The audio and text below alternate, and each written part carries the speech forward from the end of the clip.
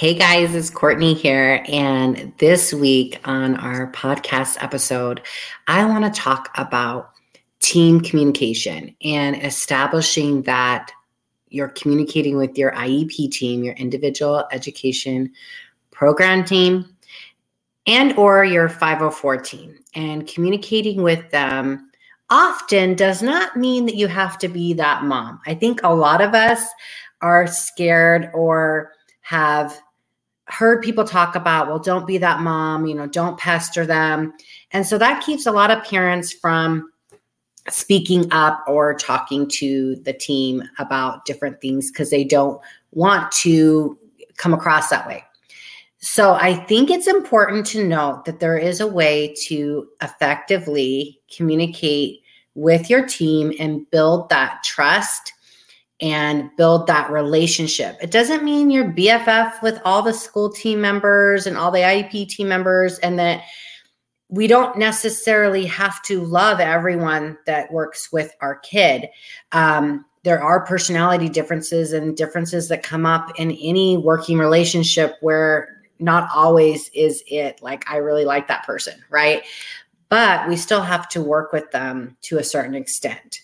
So how do we establish that communication to communicate with our IEP team, to be in the know without being, feeling like we're crossing that line to maybe being annoying, right?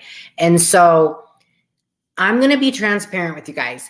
In the beginning, I did not understand how to necessarily collaborate or advocate in a collaborative manner. Everything that I kind of was hearing and seeing was about, you had to yell really to get results. You had to be mean to get what your kid needs. And I didn't like who I was at that time or who I was becoming, because I felt I bought into that. I'm going to be completely honest with you guys. I bought into that in the beginning, the early years with my daughter. And I regret that. I got her results, which I don't regret, but it damaged the team rapport. And so when you have to show up, and sometimes you're with the same IEP team for years, if nobody moves. I know this was, before the pandemic. So maybe not so much now. We're like, can we get a staff member, right? So this was definitely years ago. And I realized after taking advocacy classes and going to leadership classes and really working on different aspects of myself and learning the systems of care and the systems of, IEPs and all of that, I definitely changed up my approach. And there's a couple of things that I want you guys to know. One, I still got results. I still got my daughter access to communication devices, to communication training. I still got that communication with the school team. I got goals that really made sense for where my daughter was at that time and where I wanted and the goals I had for her future. The other thing that changed was the collaboration and partnership with the IEP team, and feeling like I didn't feel like they were running from me or hiding from me when I was walking in the door, right? And I felt like they felt safe to come to me with things that were working well and with things that were like, hey, we're not sure what's going on here. I need your help or support here too. And so when we're looking at that, I feel like most parents want a good working relationship with the school team. However, sometimes it doesn't feel very possible because you're on opposite ends of what you think your child might need versus what the school team thinks your child might need. So one of my advocacy strategies is to get at the beginning of the year or at really any point that you feel like, hey, I don't really know who's on my IEP team right now. I don't really know who the OT is. You don't want to wait until your child's annual IEP meeting to figure out who the provider is. right?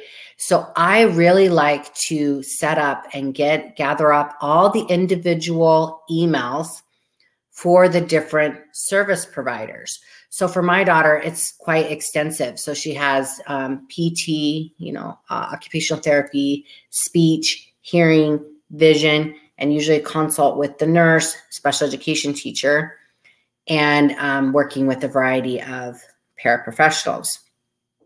I don't get the paras numbers or emails. They usually don't like us to do that.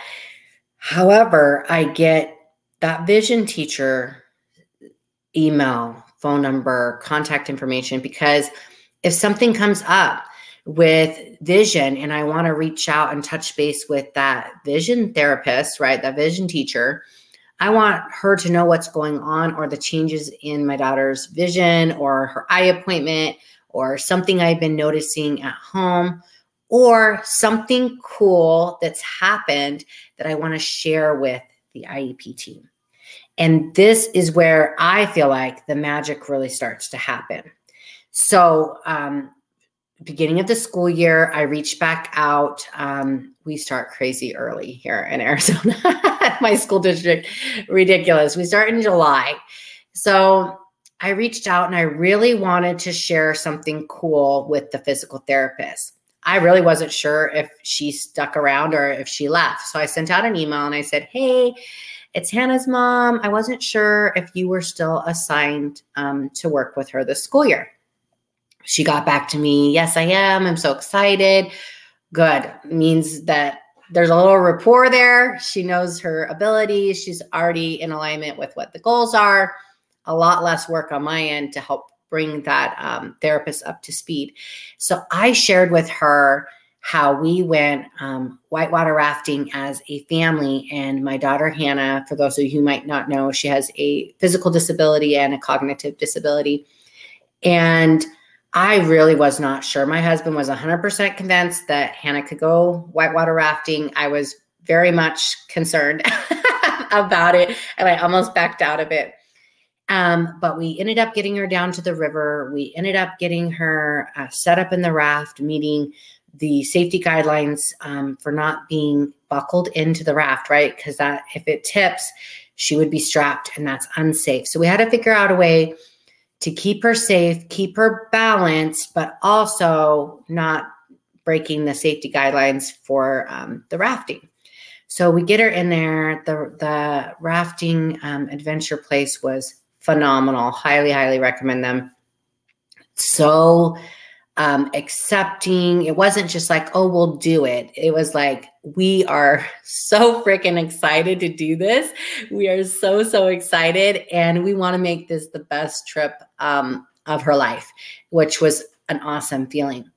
So as we're getting in the raft and as we're going through this just amazing experience as a family, I'm taking notice of all the different things that Hannah's doing that were PT related, that they were things that we had worked on in physical therapy over the years, and how all of those therapy sessions really led us to this moment where she could sit up and hold herself up, right? Her core strength, that she could swing her legs, that she could push into and bear weight on them. She couldn't always do that.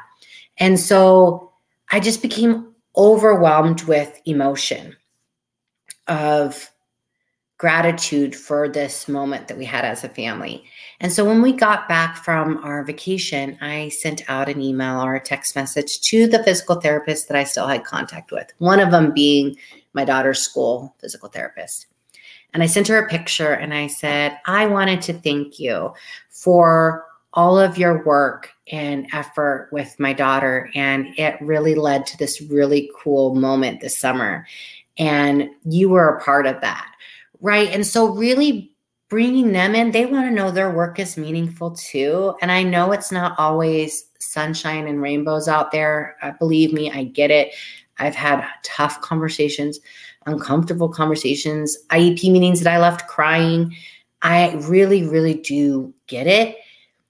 But I also know that there's so much value in building those relationships when times are good, when situations are good, so that when situations turn or take a turn, right, and we're getting off track, it's so much easier for both parties, the school or the therapist, teacher, and the parent, to handle it. You're going to handle it differently if you have kind of this baseline relationship that's more than just seeing each other once a year at this IEP meeting, and taking notice of the things they are doing well. It doesn't mean that these other things don't need to be addressed. They absolutely do.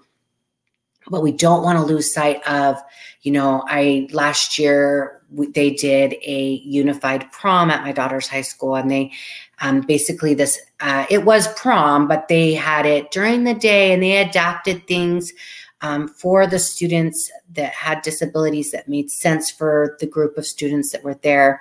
They invited other gen ed students in to have this prom during school hours, when it wasn't late at night, when there was caregivers available to assist a lot of the kids who needed that one-on-one support. It was an amazing experience for my daughter. She had a blast. When I looked around the room, I saw her physical therapist there. I saw her occupational therapist there. They were dancing, interacting, being excited, helping take pictures.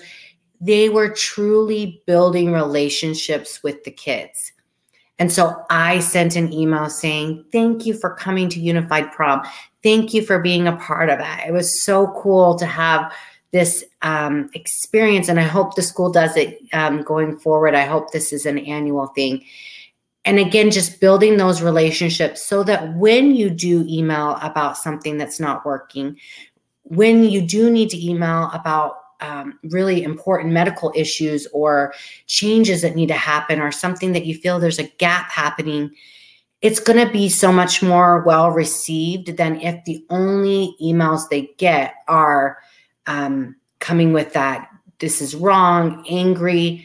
And again, I'm not disvalidating that, because there's definitely times that I've had to send it, but I just think that it's really important from a parent's point of view and an advocate's point of view that I have, to build those meaningful relationship with the school team, because they're going to get to know you and your child's strengths and what they're working on in just such a deeper level that I think leads to more effective IEP goals.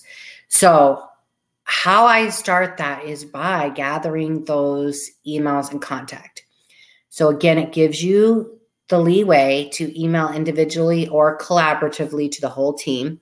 It gives you a chance to talk directly to the person that you need to talk to, depending on what issue you're emailing about. It also lets you know right away if there's a gap in service.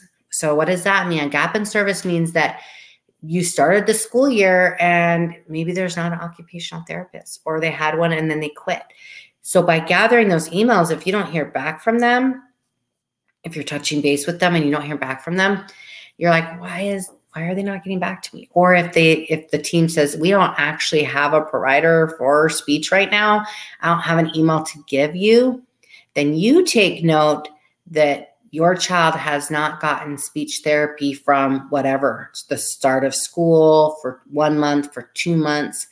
And that allows you to start that conversation of, how are we going to support my child with these things that we already know they were assessed, evaluated, and determined they needed speech therapy. Now you don't have a speech therapist. So what are we going to do to support my child in the meantime? And then you also have a time frame of how many service minutes were missed during that time period between when school started or when the therapist quit to when a temporary or permanent therapist was hired. And then you have the right to ask for those compensatory minutes to be made up. And so one way to stay in the know as a parent is to have access to those emails, to have access to the providers, because it's going to give you a really good indication of who's currently on board, who's missing, any staff changes that happened, and all of that. Really does matter. Like, especially for my daughter, they do a lot of transfers from her wheelchair to sitting in the chair, or wheelchair to the adaptive toilet seat. And so the physical therapist, one of their job is to make sure that the teacher and parapros are trained on how to transfer her safely. So if there was a lot of staff changes in the classroom, we would need to know about that. If there's a PT change, I would need to make sure that the new PT was completely up to speed with Hannah's physical needs and how to train for the adaptive, the transfers. So it's multi-layered. So I really encourage you to listen through this podcast a couple times, see what comes up for you, see where you're at, and kind of take inventory with where you're at with your school team right now, your IEP team. Where could you start, even if it's with one provider, even if it's you're like, you know what, I can't even with some of these other people right now. Who can you start with? Start there. Start moving in that direction of creating this habit. And I have something coming out. I believe it's coming out November 21st, so right around Black Friday. I have a IEP, so it says IEP at the top, and it says P is also for parent. And I have an ebook coming out about helping parents build these relationships and ways they can do that and why it's so important. And I lay it all out for you. So if you are not on our newsletter list, get on it. Markeisha has one and I have one. And get on there so that you can hear about her specials that are coming out and different things she has that are going to be available in addition to the podcast to really help support you and guide you in being both a parent, caregiver, and advocate. At times we have to be all of those things, and that's what we're about. So I really encourage you guys to listen to that. Keep your eye out for some things that she has coming out and some things that I have coming out in the works to really give you guys wraparound full support. And it would mean so much to us if you would leave a 5-star review, a comment, so that that really helps the podcast reach new listeners and helps people know that it's a great podcast. It's worth their time. So we really appreciate you guys doing that. I did record this one solo. Unfortunately, there's some things going on health-wise, and busy life. So anyways, I did record this solo, but I know Markeisha cannot wait to get back to recording this together and getting this out to you guys. But there's just a lot going on there. So I went ahead and did this episode for you guys. So I'll talk to you later.